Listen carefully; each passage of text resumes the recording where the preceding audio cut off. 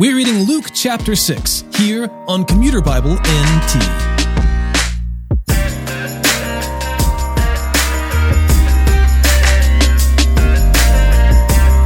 Today's reading is full of the teachings of Jesus, and Luke begins with accounts highlighting the manner in which Jesus approached the Sabbath. While the Pharisees viewed it as a means of performance and merit, Jesus certainly viewed it as a means to worship the living God. He's always teaching on the Sabbath, but he also viewed it as an opportunity to please God through restoration, whether that be through rest, replenishment, or miraculous healing. We'll also encounter the Beatitudes in today's text, followed by some parables, all of which point the hearer to humility of heart and dependence on God to sustain and provide.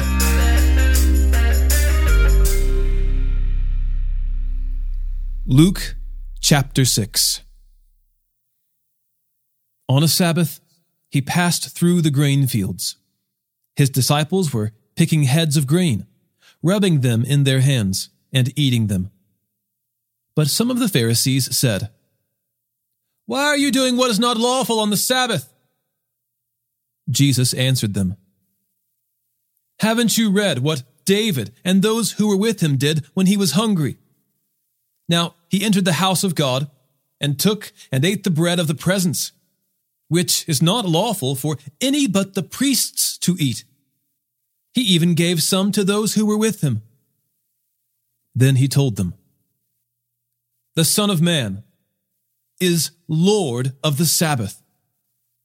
On another Sabbath, he entered the synagogue and was teaching. A man was there whose right hand was shriveled. The scribes and Pharisees were watching him closely to see if he would heal on the Sabbath, so that they could find a charge against him. But he knew their thoughts and told the man with the shriveled hand, "Get up and stand here." So he got up and stood there. Then Jesus said to them, "I ask you, is it lawful to do good on the Sabbath or to do evil, to save life or to destroy it?" After looking around at them all, he told him, "Stretch out your hand." He did, and his hand was restored. They, however, were filled with rage and started discussing with one another what they might do to Jesus. During those days, he went out to the mountain to pray and spend all night in prayer to God. When daylight came, he summoned his disciples and chose 12 of them, whom he also named apostles: Simon, whom he also named Peter, and Andrew his brother, James and John, Philip and Bartholomew, Matthew and Thomas, James the son of Alphaeus, and Simon called the Zealot, Judas the son of James, and Judas Iscariot, who became a traitor. After coming down with them, he stood on a level place with a large crowd of his disciples and a great number of people from all Judea and Jerusalem, and from the seacoast of Tyre and Sidon. They came to hear him and to be healed of their diseases, and those tormented by unclean spirits were made well. The whole crowd was trying to touch him because power was coming out from him and healing them all. Then, looking up at his disciples, he said, "Blessed are you who are poor, because the kingdom of God is yours. Blessed are you who are hungry now, because you will be filled. Blessed are you who weep now, because you will laugh. Blessed are you when people hate you, when they exclude you, insult you, and slander your name as evil because of the Son of Man.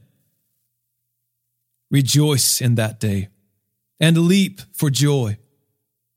Take note, your reward is great in heaven, for this is the way their ancestors used to treat the prophets. But woe to you who are rich, for you have received your comfort. Woe to you who are now full, for you will be hungry. Woe to you who are now laughing, for you will mourn and weep.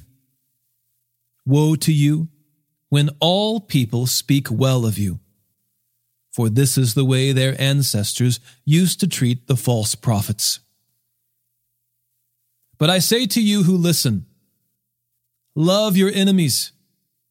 Do what is good to those who hate you. Bless those who curse you. Pray for those who mistreat you.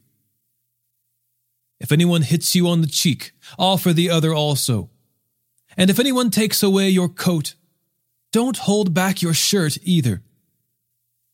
Give to everyone who asks you, and from someone who takes your things, don't ask for them back. Just as you want others to do for you, do the same for them. If you love those who love you, what credit is that to you? Even sinners love those who love them. If you do what is good to those who are good to you, what credit is that to you? Even sinners do that. And if you lend to those from whom you expect to receive, what credit is that to you? Even sinners lend to sinners to be repaid in full. But love your enemies. Do what is good, and lend expecting nothing in return. Then your reward will be great, and you will be children of the Most High. For he is gracious to the ungrateful and evil. Be merciful, just as your Father also is merciful.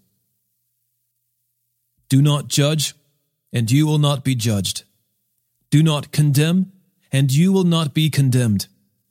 Forgive, and you will be forgiven. Give, and it will be given to you. A good measure, pressed down, shaken together, and running over, will be poured into your lap. For with the measure you use, it will be measured back to you. He also told them a parable. Can the blind guide the blind? Won't they both fall into a pit? A disciple is not above his teacher, but everyone who is fully trained will be like his teacher. Why do you look at the splinter in your brother's eye, but don't notice the beam of wood in your own eye? Or how can you say to your brother, "Brother, let me take out the splinter that is in your eye," when you yourself don't see the beam of wood in your eye? Hypocrite! First take the beam of wood out of your eye, and then you will see clearly to take out the splinter in your brother's eye. A good tree doesn't produce bad fruit. On the other hand, a bad tree doesn't produce good fruit. For each tree is known by its fruit. Figs aren't gathered from thorn bushes, or grapes picked from a bramble bush. A good person produces good out of the good stored up in his heart. An evil person produces evil out of the evil stored up in his heart.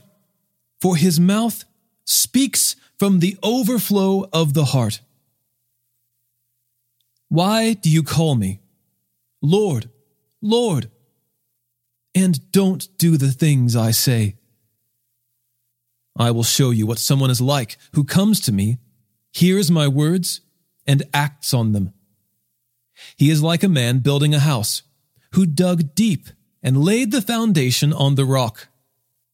When the flood came, the river crashed against that house and couldn't shake it, because it was well built. But the one who hears and does not act is like a man who built a house on the ground without a foundation. The river crashed against it, and immediately it collapsed, and the destruction of that house was great.